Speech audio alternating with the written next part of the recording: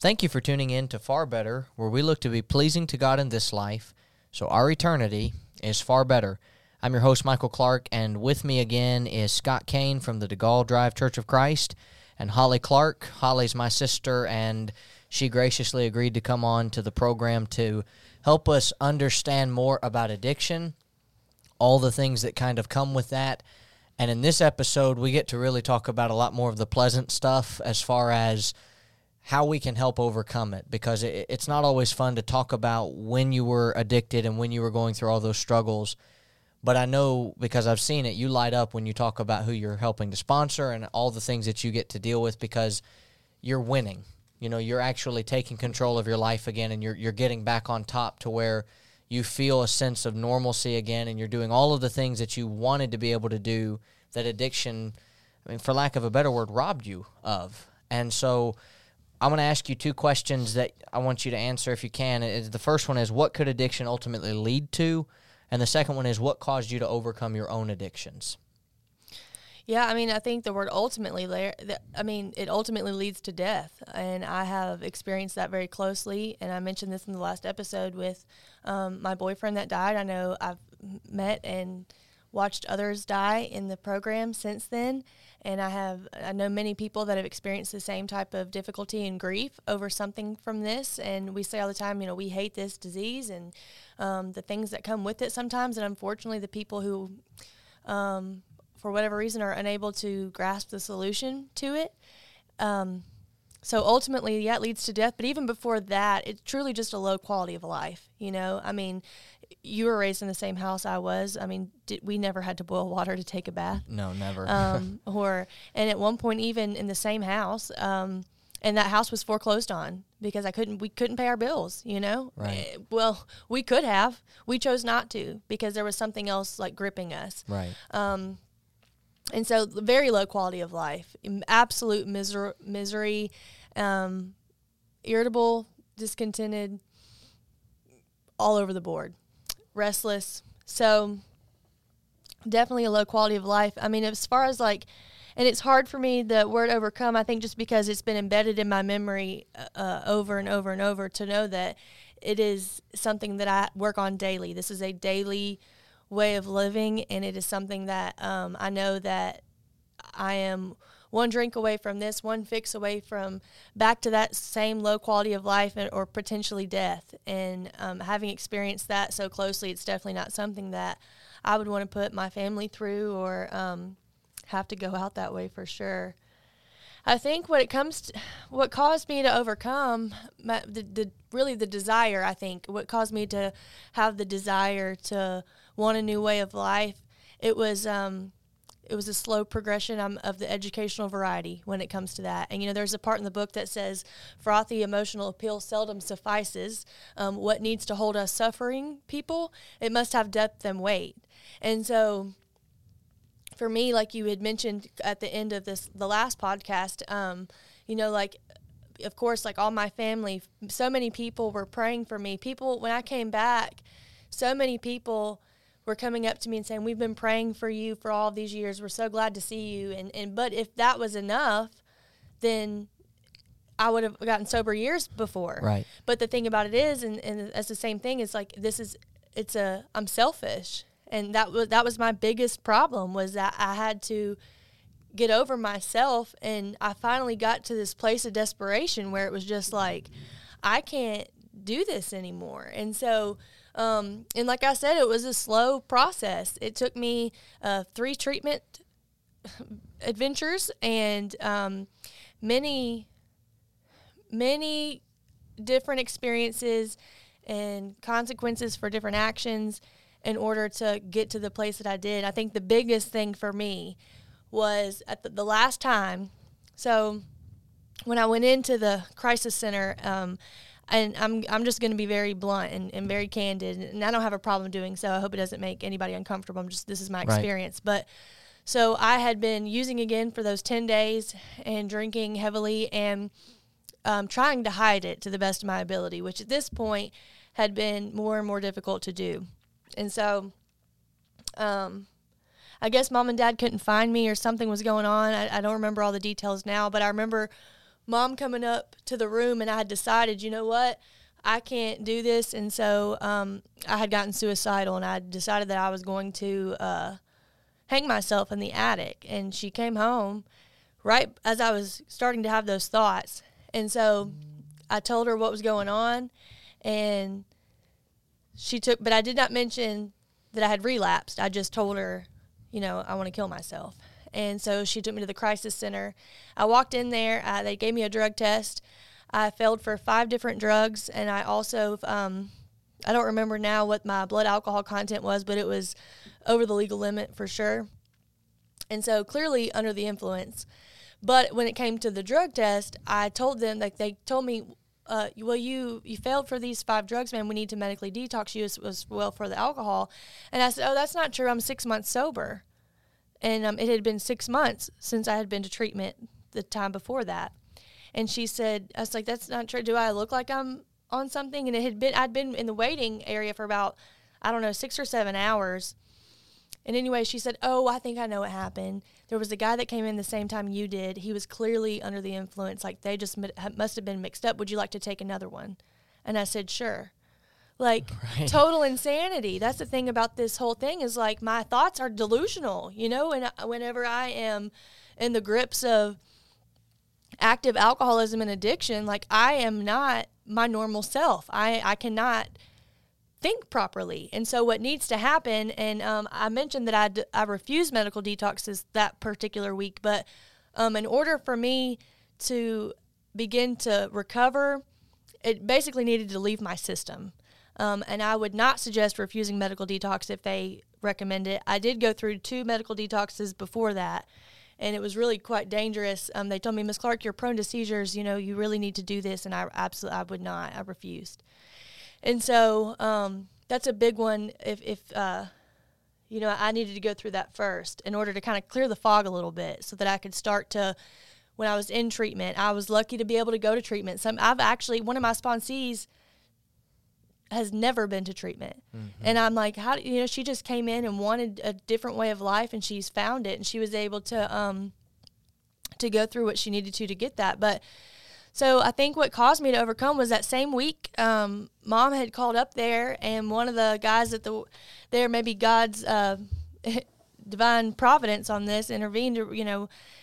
Mom called, and he broke HIPAA laws and told Mom that I failed my drug test. And so at this point, I'm on the phone with my dad and talking to him, and he's like, we know that you're using again. And I'm like, that's not true. I took 2 drug tests, like, still just trying to, fight it. And I think a lot of it was also, I could not believe that it had happened again. I could not believe that. I was just so really pain-stricken with the fact that I was in the same position.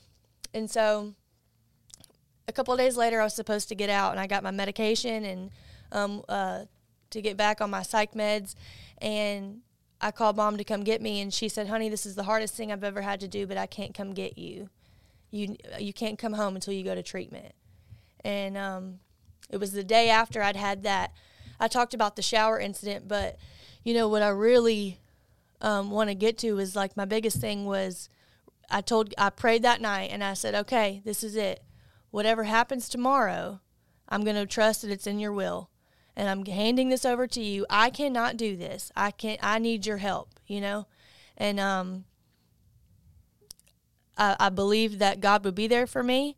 And I'd basically turned my will and my life over to him so that, because the way I'd tried to do it for so long didn't work. And I tried every possible way to quit, and it wouldn't work. And so I was able to, I ended up out of psych ward for about 2 weeks.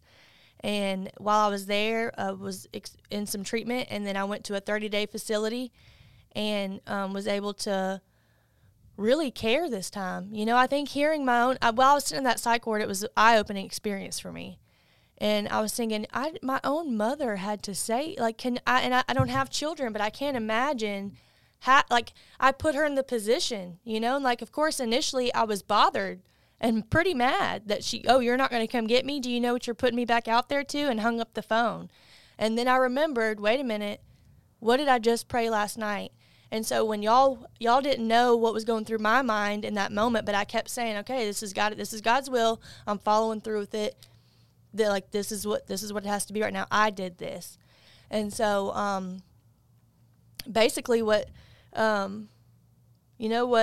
that's what really caused it was real. For the first time, I realized what was going on around me and not just about me. I realized the hurt and the pain that I was putting on my family members, the people around me. But overcoming it is more of I'm able to continue to combat it day by day with constant contact with my Creator. This is something that without that, I wouldn't be able to continue to recover, And I know today that, and there's been moments in the last couple of years, I've been sober since March 14th, 2017.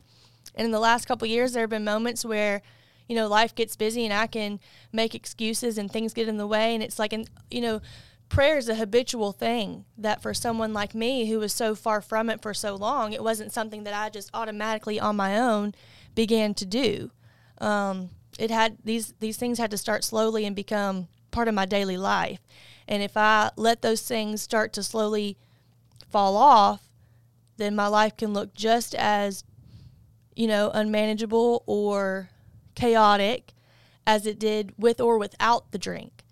So the only thing that has continued to keep me sober and is by doing a few things. It's by having a sponsor and by being able to share anything with her, and she's incredible, and constant contact with God, having a relationship with Him, the fellowship of people like me who get it, and to be able to carry the message to another person, and to be able to give back my experience. And so what happens is that all the ugly past that I have is no longer looked at as a liability. I'm able to use it as an asset, and it still blows my mind today, these divine connections that are in my life, because so often what happens is one of the people that I'm working with, or even just someone that I'm talking to after a meeting or something, and they're going through something, and I've literally gone through the same thing, and I'm able to use the experience that I had to kind of help guide them, or just, hey, this is what worked for me.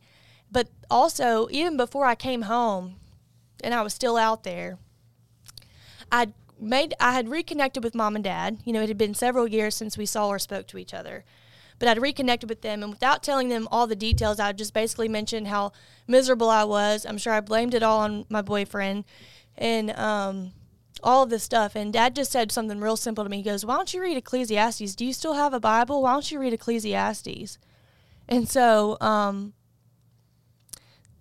after, and of course, I am at this point in my life, I'm constantly drunk or high. So while under the influence, I grabbed my Bible and I started reading it. And I remember Wesley was sitting next to me, and he was just looking at me because I was just, everything Solomon was saying was so relatable to me, and some of the details may be different. I'm not this rich man and all this stuff that maybe for Solomon's particular personality, but the way that he felt, the emotions that he had, and everything that he was going through was exactly what I was feeling. And then let me walk into the rooms of AA, and they've got the same. I'm like, oh, I'm not just a bad person. I'm not the only person going through this stuff. I saw something one time. It said, I used to think I was the black sheep until I walked into the rooms of Alcoholics Anonymous and found the rest of the herd, and that has provided a place of safety and security for me. And even within, I go to Coleman Avenue Church of Christ, and I'm blessed to be able to be loved on there, and people know all about me. And I've been able to share with them, and I've been able to meet people like me there too, and not just at that location, but across the board. Within the church, there are others that are like me, and it's good to have someone who's escaped the same disaster I have. Because we are able to now share a common solution, and to be able to go through life together and encouraging each other. And so that's how I do it today. I know the side that you weren't privy to because you weren't there. We all kind of, for lack of a better word, cut you off around the same time because we had all kind of had our fill. And that, that. I remember going home and telling my wife, pregnant at the time, this is what I did, this is why I did it. And she said, well, that's really rough. And I said, yeah, but I want her to be a part of our child's life. And I really feel like she can be. But I've got to see this, happen, because I don't want this to happen, over and over again. And I've been so proud of you. Seeing what you did from that moment to now has been very impressive. It's growing up, we weren't necessarily always the ones that got along very well. And to have the closest relationship that I have to you now is very helpful and very appreciative to me. And it's one of those moments where rock bottom is when, you feel like, okay, everyone's finally had their fill. And it's like you described, when my own mother is telling me, no, I'm not coming to get you, that's got an effect that, a lot of other things won't. And for people in our society today, a lot of the world's telling them, well, you've got to accept your children with all their faults and flaws. But if we do that with everything, then when a child's going through the most serious problem that you can ever face, if a parent's just going to accept that, then if that child, ends up dying, the parent will always wonder, what could I have done to try to help this? What could I have done to try to cause this to not go that way? And so it's not that we would have sat there and said, we don't care if you're trying to get, until you're completely clean, you're not coming back. It's, when we see the effort, it's you're welcome back in. And that was what we saw, and that's what we continue to see. And it's one of the reasons why when I started planning this summer season, I wanted to do something on this, because there are so many people out there, maybe even right now listening, that we don't even realize that are addicted to something. Pornography, gambling, drugs, whatever. And they're not yet at rock bottom yet, but perhaps this can help them in some way. And that's exactly what we want to do. And, as always, we'll have our, email in the show notes. If you have questions, you have something that you'd like to discuss with Holly, I'll gladly pass that along to her and make it available to where she can try to help in any way that she can. There are certain things she may not be able to answer, but if she can help you, I know she's willing to. And that's essentially what this is all about. This specific episode arc that we're doing is, how can we try to help people who are struggling with what is more seen, as we talked about in the last episode, and also what is not really seen, because there are some addictions like pornography. You may not always know someone's got an addiction to pornography, but listening to something like this can help them realize, I'm going to hit at some point. It's going to happen, and maybe now's the time to jump ship before that happens. And that's exactly, arrogance is what, people on the Titanic, we don't care that there might be icebergs. We don't care that there's this and that. We're going to make it through. This is the unsinkable ship, and it's at the bottom of the ocean. And when I submit to, like you said, when I finally admitted, I've got to put myself behind and put God first and worry about when I'm not always focused on me, that's when I really start to change. And so I'm absolutely proud of you, and I'm thankful for all that you do and continue to do and are planning to do. I know you've got things that you want to do in the future to help people like this, and I fully believe you're going to be able to do it. And as far as we're talking with biblical aspect, we talked about a moment ago, our relationship with our families and how it was not destroyed, but it came close to where we didn't really spend time together years at a time at times. We didn't see each other, and it was kind of damaged deeply. What can our relationship do, to Christ when we're struggling with addiction and when we're dealing with these types of things? Is it possible that someone can be addicted to something and still have their strongest relationship for Christ, Scott? That would be a contradiction in terms. When we're talking about contradiction, we're talking about something else having control of our lives. Thou shalt love the Lord thy God with all thy heart, with all thy soul, with all thy mind. God's to be first. Seek ye first the kingdom of God and his righteousness, Matthew 6:33. When something else is coming first, the result is not going to be a stronger relationship with God, ever. You mentioned how you all you described the outcome of the family relationship when Holly was at seemingly her worst point. Well, that directly correlates with the relationship with God that results from various addictions. Jesus said, He that loves son or daughter more than me is not worthy of me. He that loves mother or father more than me is not worthy of me. I love the way he words that in Matthew 10:37, because the word he used for love is agape. And agape is it's not philia, the friendship love that's more of an emotion and a heart connection. Agape is more of a decision. It's more of a mental choice. Any choice I make because it's worth it. So agape is the love that says, I love you because you're worth it. Now you take that and you apply it to Matthew 10:37. Whoever says mother or father is worth more than me is not worthy of me, Jesus says. He that loves mother or father. He that loves son or daughter, that is, thinks son or daughter is worth more than me, is not worthy of me.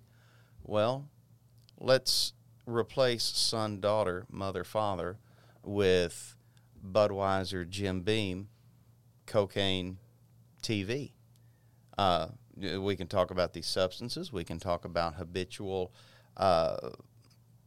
practices and hobbies. But when it comes before Jesus, I'm telling Jesus, you're not worth it to me. You're not worth me loving you. You're not worth me living for you. You're not worth me letting your way direct my life. The outcome is not going to be a stronger relationship with Christ. It's the exact opposite of walking in the light. And we get to the point where it's going to be like what was described in Romans 1, where repeatedly these people retained not God in their knowledge. They chased after their own desires, and God gave them up to their affections. God gave them up to their lusts. We've heard of interventions when families have to say, you straighten up or we have to let you go. That's essentially what God had done with those Gentiles, and that's what happens with a relationship with God when I refuse to turn from my sin. We can go to 1 John chapter 1. If we walk in the light as he is in the light, we have fellowship one with another. The blood of his Son, Jesus Christ, keeps on cleansing us from all sin. But if we walk in darkness, we lie and we do not the truth. If we're walking in that perpetuated sin, we're not walking in the light. We're not walking with him. Can two walk together except they be agreed? Well, obviously not. Or we think about 2 John verse 9, whosoever transgresseth, keeps on transgressing, perpetuated action, not someone who stumbles. We're talking about someone who is addicted to a sin. Whosoever transgresseth and abideth not in the doctrine of Christ hath not God. God's not on his side. Or we look at John 14. This is Jesus speaking to his apostles when he said, He that hath my commandments and keepeth them, he it is that loves me, and he that loves me shall be loved of my Father. Verse 21. Verse 23, if a man love me, he will keep my words. My Father will love him. We will come in unto him and make our abode with him. In other words, when I'm living for the Lord, he dwells in me. I dwell in him. When I'm living for Scott, when I'm living for me, he doesn't dwell in me. So what does it do to the relationship? Well, I'm in the middle of a love affair with myself, and I've kicked God out of it. So that's what it does to that relationship. I'm going to ask you two more questions, and then I want to kick it to Holly to kind of close out the program with advice we would give to people who are struggling. If someone has just discovered, Jesus, let's say, they've just discovered the Bible, they've just discovered his church, they're addicted to whatever. Or if someone has been addicted and they're finally, like Holly said, I'm finally ready to put it back in God's control because myself in the driver's seat hasn't been working out too great, so I'm going to let God drive for a while, if not the rest of my life. What passages would people need to be looking to in effort to overcome? And also, we talk about the idea that addiction starts off in some cases as fun. In other cases, like you mentioned, Scott, it starts off as I lost a loved one today, I lost my job, and I'm gonna turn to this. Can I really be content in Christ in order for me to have the best life that I'm going to have? Is it really possible to just have Jesus Christ and feel completely content? The first question, dealing with the passages that can be examined in an effort to overcome, perhaps the best one to give hope. would be 1 Corinthians 6. And the reason I say that, that's the passage we referenced in the last podcast.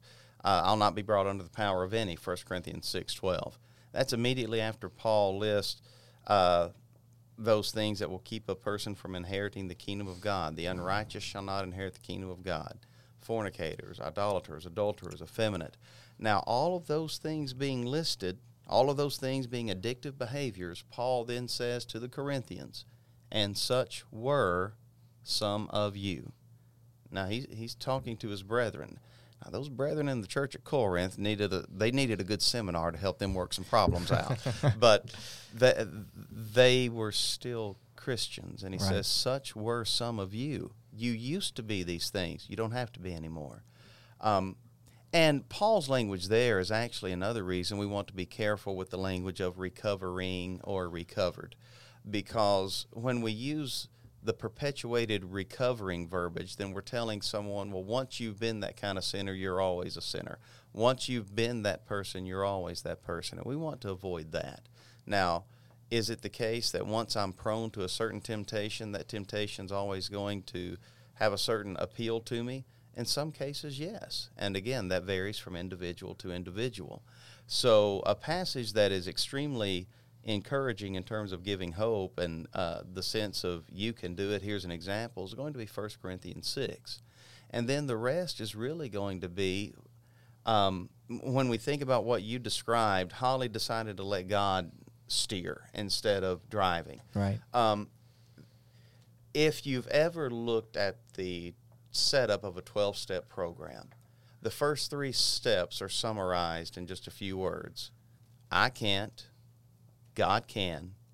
I'll let him. Step 1 realizes I can't do this anymore. It's out of my hands. My life is out of control, which is a very humbling in and of itself. Submit yourselves to God. Well, submission is humbling. God can, recognizing that he does have the power. But step 3, I'll let him. That's saying, that's me making a decision. Letting him steer is what we described. When we think of it in those terms and passages that would direct toward that, well, again, we return to Luke 15. We think of the prodigal. Or we think of David after his sin with Bathsheba, and then he goes to God, restore unto me the joy of thy salvation. He calls himself a worm. He describes his sinfulness and God's goodness, and he pleads with God to take away his sin. He knows he can't do it himself. You might almost say that any sinner depicted in Scripture that repents is a source of comfort for the addict looking for the way out. Because time and again in Scripture, perpetuated sin is shown to be escapable, provided we'll take it. Which brings us to 1 Corinthians chapter 10, verse 13. There's no temptation taken you, but such as is common to man. God's faithful, who will not suffer you to be tempted above that you are able, but with the temptation will make a way to escape, that ye may be able to bear it.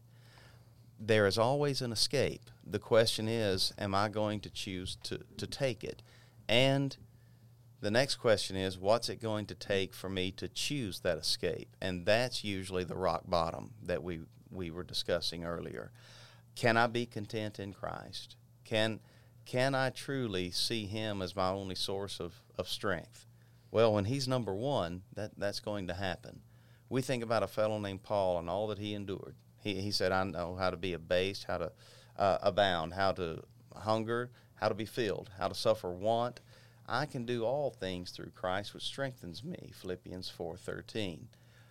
Yes, we can be content, but that contentment is only going to result from coming to the point where, and we've said it time and again, but we can't stress it enough, the emotional realization has to hit for the person dealing with this.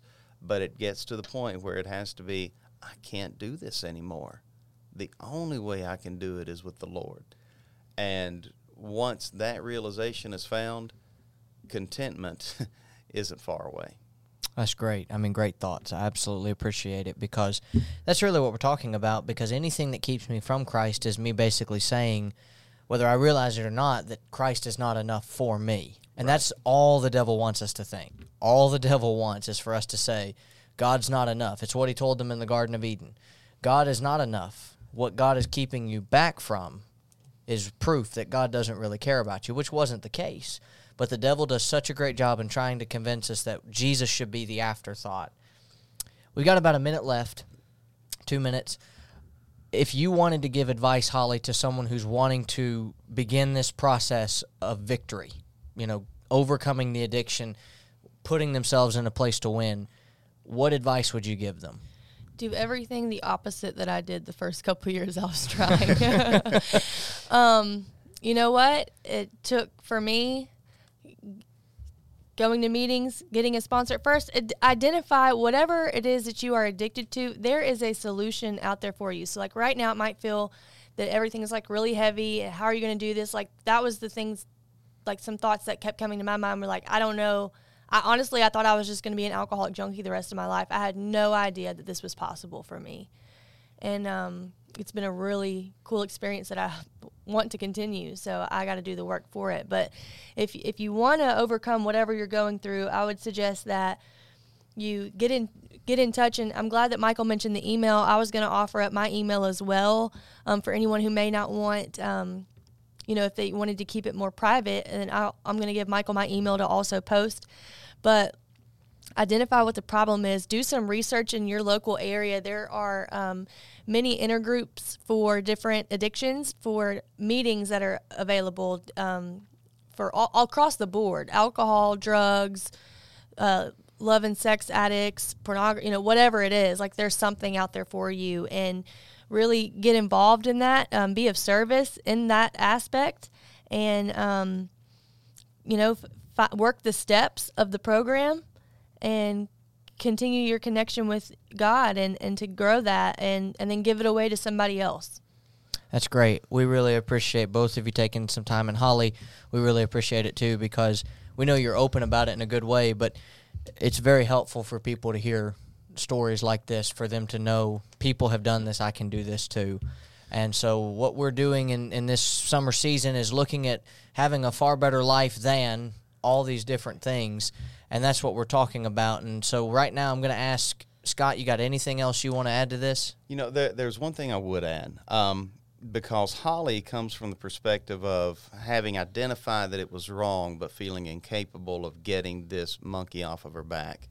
There are others out there, and they're in the church, who don't see it as a monkey on the back. They're not convinced that it's wrong. And having had firsthand knowledge of this type of situation, there are those that need to sit down and give an honest assessment. Stop listening to those that say, oh, this isn't a problem, this isn't sin, this isn't wrong, you can enjoy this recreationally, you can do this. Sit down and give an honest, candid assessment of these things and ask yourself, would you sit down and do this with Jesus? Would you offer Jesus a glass of what you're drinking? Would you offer Jesus a light of what you're smoking? Would you offer Jesus to look at this website you're investigating? Give yourself an honest examination of these things, and give the Bible an honest examination. And then if you determine that it's sin and it's in your life, make a decision. I've known of some good folks who, when they finally realized, hey, I can't do this and please God, they gave it up. But they've been lying to themselves and being in denial about whether or not it was right or wrong. So for some, it's going to be a matter of simply giving it that honest assessment and exiting the denial. That's right. And if Philippians 1:23 tells us to be with the Lord is far better, and one day you and I are going to die, or the Lord is going to come back. And so our hope and prayer is that you'll please God now, and that I'll please God now, so that my eternity and your eternity can be far better. And until the next episode, let's all resolve to make that our goal. We'll see you next time.